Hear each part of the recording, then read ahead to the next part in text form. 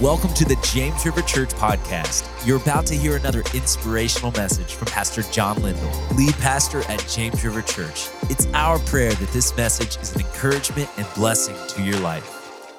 Title of the message is Experiencing All That God Has for You. These are exciting times. Certainly times that I know Debbie and I have never seen in our ministry. As I said, times when people are coming to know Christ like never before. Times where people are being baptized in numbers we've never seen before. People are being filled with the Spirit. People are being healed. God is working like never before. And if God is doing that in the church, it's because God wants to do that in our lives.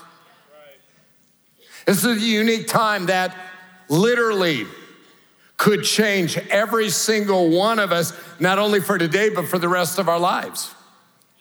And could move us into a deeper understanding of God's purpose for our life and a deeper experience of the expression of His power in our lives. We come to Acts chapter 19, and this is one of the great chapters in all the book of Acts.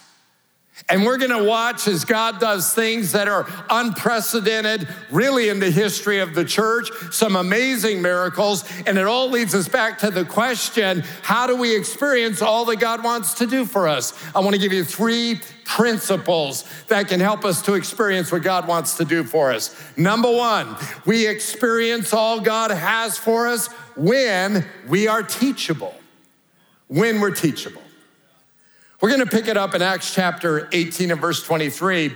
Paul now has returned back to Syrian Antioch, which is his home base of missions. He's reporting to them what has happened there. We don't know how long exactly he stayed there, but before long, he was back on the road in what is Paul's 3rd missionary tour. After spending some time in Antioch, Paul set out from there and traveled from place to place throughout the region of Galatia and Phrygia, strengthening all the disciples. Here's a little map that kind of shows you. So here's Jerusalem down here. And so Paul is at Antioch. He goes up through Cilicia, goes by his hometown of Tarsus, goes into the area of Galatia. The book to Galatians was written to these people here, goes up into Pisidian Antioch, now down over to Ephesus. The journey from there to there is about 685 miles.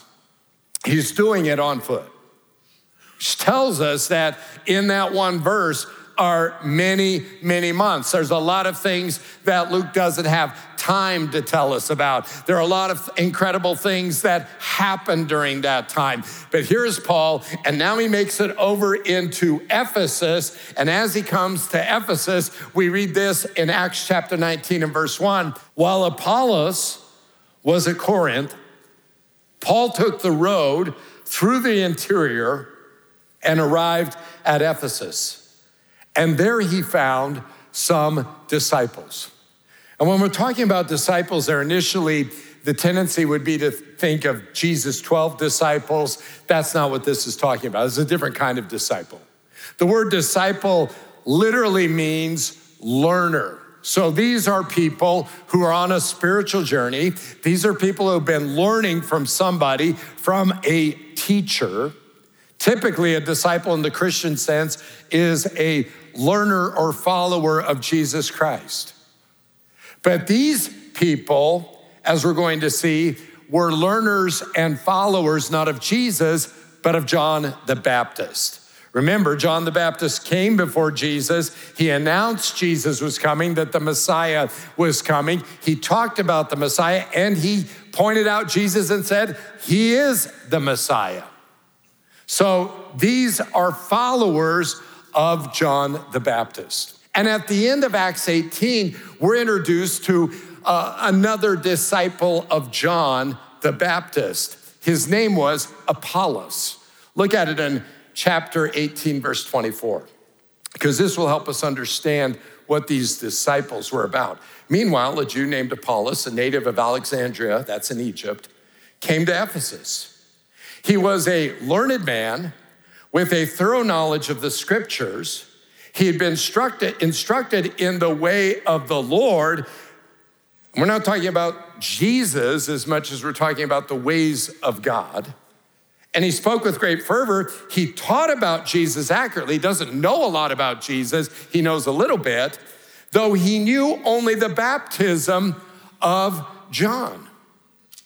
What he knows is that John the Baptist said there's a Messiah coming, and John pointed out Jesus as the Messiah.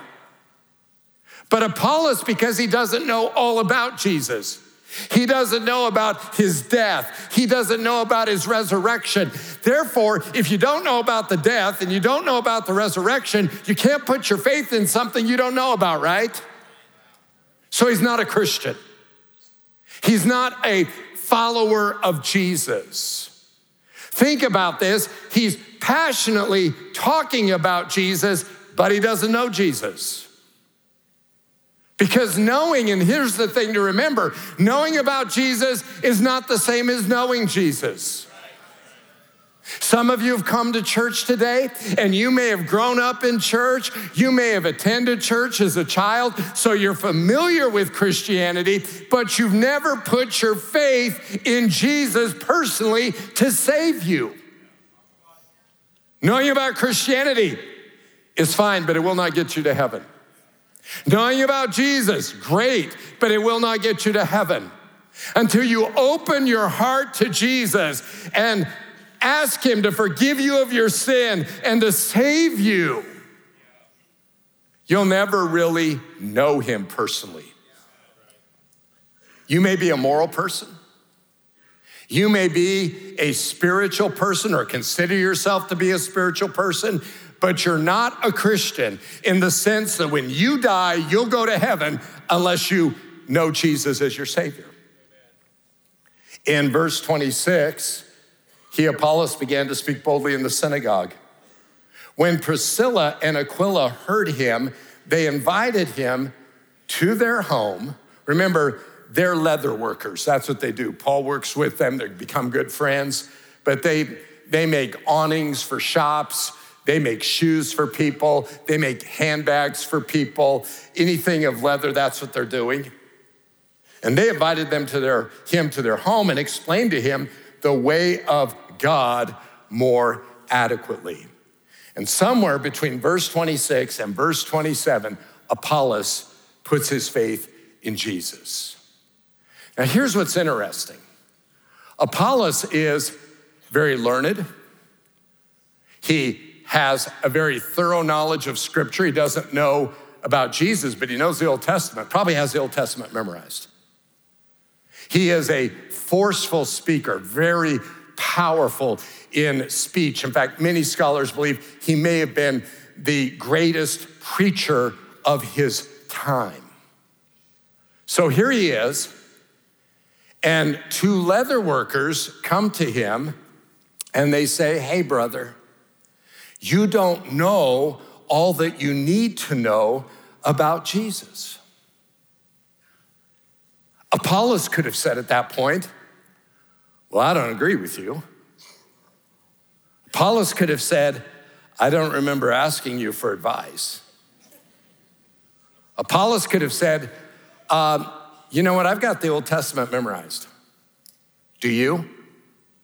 You know, I have studied my whole life. Have you? You know, I'm invited to teach in all the synagogues. Are you? I'm Apollos. You guys, you're great, but you're leather workers. I'm a teacher of God's word." But he didn't do that. He listened, he took counsel, and the result was his ministry became even more powerful. Listen, let me just say this. One of the hindrances to revival and a move of God in a church, but especially in your own life, is when you are, or any of us are incapable of receiving instruction. Let me put it this way. If your life group leader or a pastor offers you counsel regarding something they see in your life or your ministry, don't deny it, don't ignore it, because that will only close doors of ministry. That will only close doors of opportunity. What a wise person does is they listen, they pray about it, they learn from it, they incorporate it, and they go forward.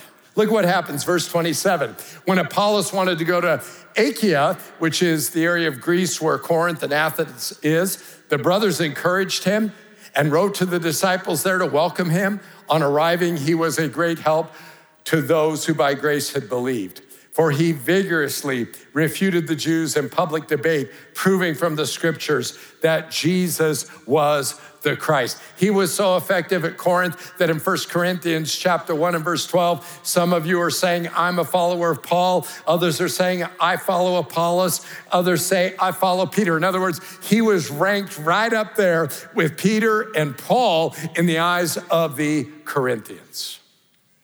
If we want to receive all that God has for us, it's going to take the humility to remind ourselves and to recognize none of us has all the pieces to the puzzle in our box. None of us knows all we need to know.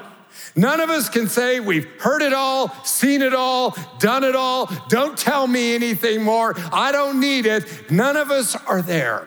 We have to remain teachable. Number two, we experience all God has for us when we walk in obedience to his word. Let's pick it up, Acts 19, verse 1. While Apollos was at Corinth, Paul took the road through the interior and arrived at Ephesus, and there he found some disciples. They were people like Apollos who knew about John the Baptist.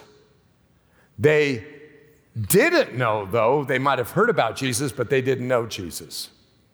And as Paul talks to them, Paul senses that they have not experienced all God wants them to experience. Listen, that ought to, in all of our hearts, when we meet somebody who appears to be serving Christ, but we know they haven't experienced all that Christ has for us, it should bother us. There should be a desire. Listen, it bothers me. I want to pastor blessed people. I want to pastor people who know how to move in the power of God. I want to pastor people who can lay hands on the sick and see them recover. I want to pastor people who care about people, who will share Christ, who will make a difference in this world for Christ. And Paul talked to him and said, listen, there's more for you. That is true for everybody in this room. It's true for everybody listening to this message, true for everybody at Joplin, true for everybody at the North Campus, at the West Campus. God has more. And for some of you, that more starts with giving your heart to Jesus. If you don't know Jesus as your Lord and Savior, you could be religious, you could be spiritual, you could be nice, you could be generous, you could be a lot of things. But if you don't know Jesus, if you've not invited him into your heart, you really don't know him. You can know about him, but not know him. Or there are some who would say, well, no, I've given my heart to Jesus. My next question is, have you been baptized in water? You say, well, I just don't know that I'm ready. Has nothing to do with that. It's not about you. Has to do with being obedient to Christ. Person who says they're a Christian doesn't want to be baptized in water. I mean, there's a line of reasoning you walk through, and all of it really isn't very good. Because Jesus said, if you love me, you'll keep my commandments. So then you got to ask yourself, well, now, do you really love Jesus? You say you do, but you're not keeping the most basic, the first thing a person ought to do. That's get baptized. Jesus said, why do you call me Lord, Lord, and don't do the things I ask?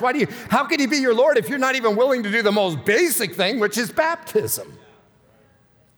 So then you got to say, well, you're a Christian living in disobedience. How could you be blessed? Or if it doesn't bother you at all, maybe you're not a Christian at all. You see, if it doesn't bother a person to disobey the Lord, then you can't conclude they love the Lord, even if they say they do, because their actions speak louder than their words. I'm just simply saying, no matter how you bring it all together, if you've not been baptized since you believe, something's wrong. On the other hand, when you are baptized, When you do follow Christ, all of a sudden God begins to bless you in ways you never imagined. You begin to experience an open heaven. At Jesus' baptism, the heavens were torn open. I'm going to tell you, that's what happens when you're baptized. When you are going into the waters of baptism, Peter says it's as if you are renouncing the powers of darkness. You're telling them, you have no hold on me. I'm not on your side. I'm on his side. I am following Jesus. It is a spiritual proclamation to the greatest degree. And it's saying to your friends and your family, God did something in me. I was spiritually dead and now I'm alive. You go under the water. It's like a picture of death. You're buried. You come up again with a newness of life. And here's what happens when you get baptized in front of your family. It changes their life. We have it happen all the time. People watch their family members, being baptized, and it's so powerful to them. They end up getting saved and sometimes getting baptized at the same time. So God has more. And maybe the more is being filled with the Holy Spirit. It's very interesting. Look what Paul says. Paul finds these disciples. He asks them. So before he knows anything about them, and this really speaks to the issue of how important is the baptism of the Holy Spirit for a believer? Paul says, did you receive the Holy Spirit when you believed? Paul doesn't want to know where they're from. He doesn't want to know what they do for a living. He doesn't want to know anything else about them except that, because to him, that is absolutely critically important. I realize as I talk about this that there's some of you say, I've sought it, haven't received it. Some are like, I'm not sure it's for me. Some of you are thinking, is this all you talk about? We're in the book of Acts, folks. It's all over the place. So anyway, that's really in point 3. So we'll come back to that. They answered, no, we have not even heard that there is a Spirit. We don't know about this. So then Paul says, verse 3, then what baptism did you receive? John's baptism, they replied. So they were baptized either by John's disciples or by John. But here's the thing about John's baptism. It was a baptism of repentance. That's not what Christian baptism is. John's is a baptism of repentance. And what they were saying is, I'm repentant as I come into this baptism, and I'm preparing myself for the coming of the Messiah. We don't need that baptism because he's already come, right? Christian baptism is a baptism not of repentance, but of regeneration. Here's what you're saying. You're saying, I've been regenerated. I've been made brand new. I've been changed. Paul says, if anyone's in Christ, they're a new creation. Baptism tells the whole world, that's happened to me. I want everybody to know it. And I've come to Christ, and I'm publicly telling the world that's what Christian baptism is.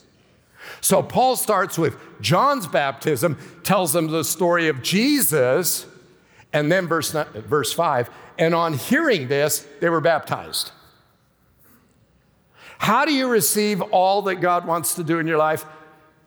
The faster you obey, the faster you receive. The faster you obey, the faster you grow. The faster you move on it, the faster you benefit from it. Literally, you determine how fast you grow. They're saying, they hear it and they're like, well, hey, if that's what we need to do, let's get it on. Let's do it. Some of you today, you just need to stop delaying. You need to go get baptized. There's no reason to wait, no more time to wait. If you want to experience all that God has for you, and who wouldn't want to do that? Because I'm telling you, what he has for us, according to Ephesians, is immeasurably more than all we ask or could imagine. According to his glory, he's got it. They were baptized in the name of the Lord. You know what this tells me? They were so desirous of receiving from God, they're immediately baptized. That's what happens. You get baptized. You want to receive from God. You want the blessing of God on your life. Here's what you're going to do. You're going to say, whatever I got to do to get it, I'm in. That means I'm going to get baptized. That means if I want to be blessed financially, I've got to be spiritually responsible with my finances. I'm going to tithe. You say, I can't afford to tithe. You can't afford not to. And anybody who tithes knows the truth of that.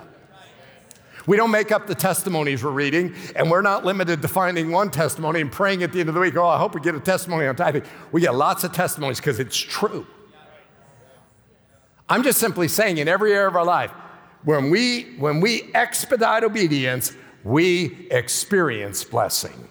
Number 3, I love this point. We experience all God has for us when we are full of the Holy Spirit. Now, it's interesting. This is the 6th time in the book of Acts that Luke, the author, draws our attention to the baptism and the Holy Spirit, or being filled with the Holy Spirit. Both terms are synonymous. Receiving the Spirit, same thing.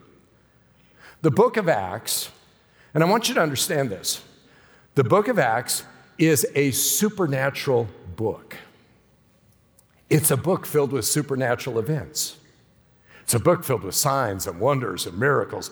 Do you know there are 29 different times there are supernatural occurrences in the book of Acts? There's 28 chapters, 29 times. There are miracles, there are signs, there are wonders. 7 of those times are collective miracles. We're going to see one in Acts where people are taking handkerchiefs from Paul and laying them on people. We don't know how many. We don't know if it was 5, 10, 15, 100. We don't have any idea. That's a collective miracle, though. A lot of people getting healed. Philip at Samaria, a lot of people getting healed. Peter in Acts chapter 5, he walks by people, and as he walks by people, his shadow falls on them and they're healed. I mean, there's a lot of people getting healed. 7 times, it's a flurry of miracles. The key to all of those things is the baptism of the Holy Spirit, straight up. The book starts with Jesus saying this, Acts 1:8, but you'll receive power when the Holy Spirit comes on you. That word power, dunamis in the Greek, it means mighty power, miraculous power, supernatural power. It's used 10 times in the book of Acts. In Acts 2 and verse 22, men of Israel, listen to this. Jesus of Nazareth was a man accredited by God to you by dunamis, by miraculous power.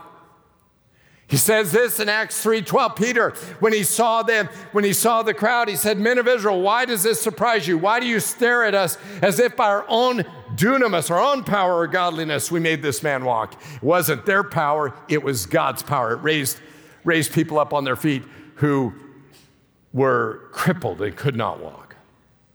And we are going to see that. Wasn't a very hearty amen. For all we've seen, we are going to see that. You're going to see it. You note takers, write it down. We're going to see it. It is going to happen. It's not a matter of if, it is a matter of when. And there is an accumulating weight of God's grace. There's an accumulating weight of God's work. We are not at the end of this. We are at still the beginning, if you can believe it. This thing's been going on 2 years now. Can you believe that? Be 2 years into this month or next month that this has been going on. So now for 23 months, we have been seeing an increase and an increase of God's working. Why? The Spirit of God is stirring. The Spirit of God is doing things. Acts 10 and verse 38, it says how God anointed Jesus of Nazareth with the Holy Spirit and dunamis. The same anointing he had, you could have. You say, but he was God. Well, he was God, but he set aside the prerogatives of his deity and the privileges and being found as a man, Philippians says, humbled himself to the point of death, even death on the cross. God doesn't die, but he took on our humanity that he might die for us. It's a mystery. But he had that power. And Peter is saying in Acts 10, that same power is available to you and me. In Acts 19, I'll give you just a little teaser on next week. God did extraordinary miracles, dunamis, supernatural miracles, mighty miracles, powerful miracles through Paul, so that even handkerchiefs and aprons that had touched him were taken to the sick, and their illnesses were cured, and the evil spirits left them. You say, does that work? Yes, it does. I'm just simply saying there's power available, amazing power. And the book of Acts is very, very clear. That kind of power comes from the Holy Spirit working in the life of a person who's been baptized in the Holy Spirit, filled with the Spirit. You say, I've not been filled, so are you saying I can't heal people? I'm not saying you can't heal people. I'm just saying you'll heal more people if you're filled with the Spirit.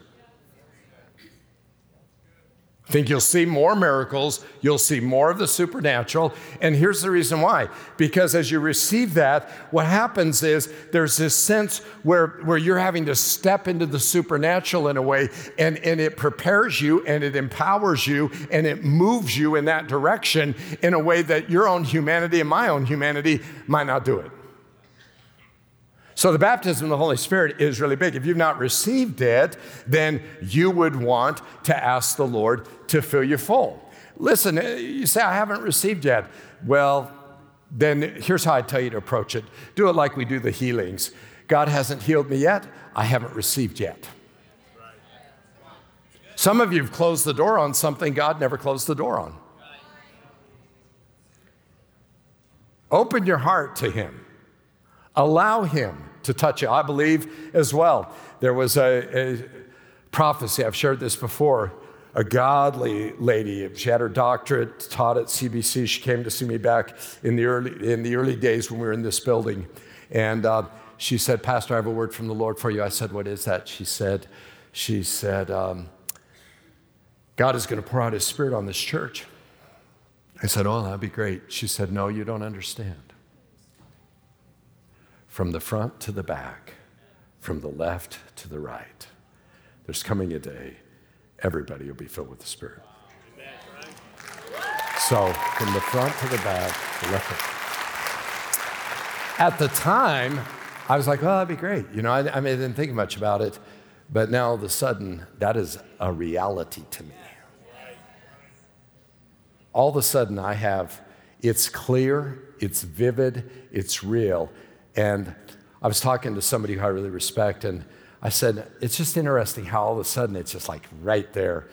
He said, the reason why, John, is because now you have faith to believe what the Lord has spoken.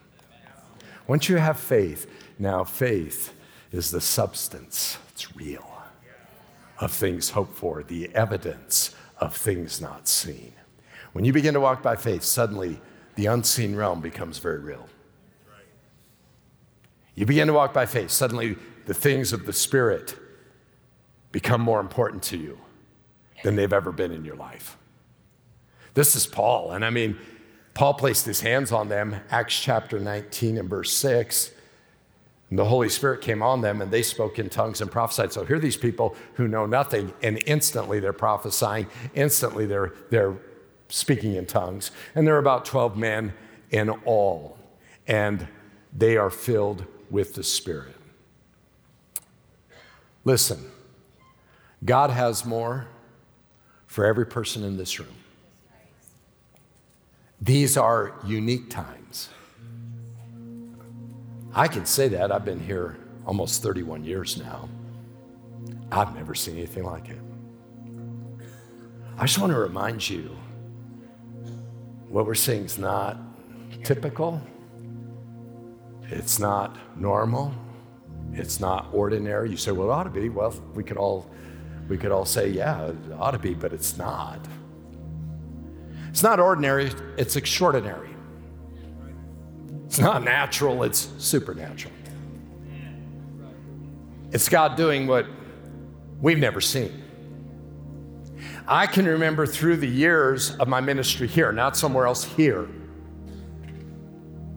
in a place where God is moving like He's moving here.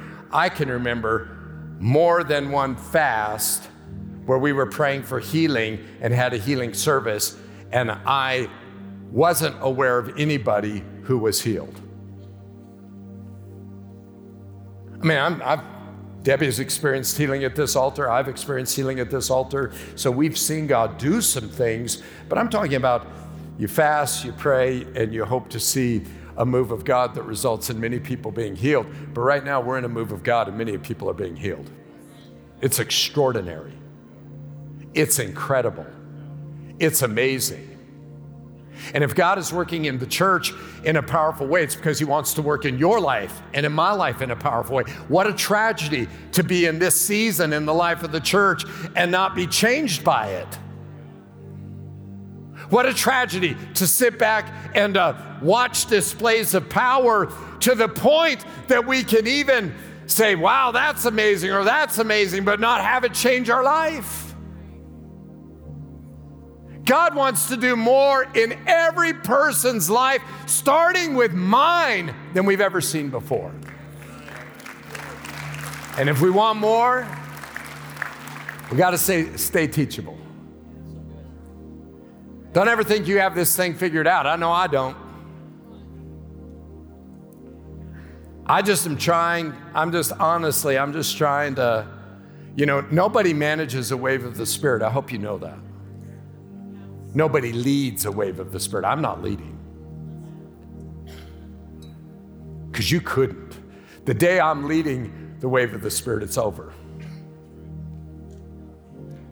I was interacting with another friend this week, and he said something that was profound that I thought about all week.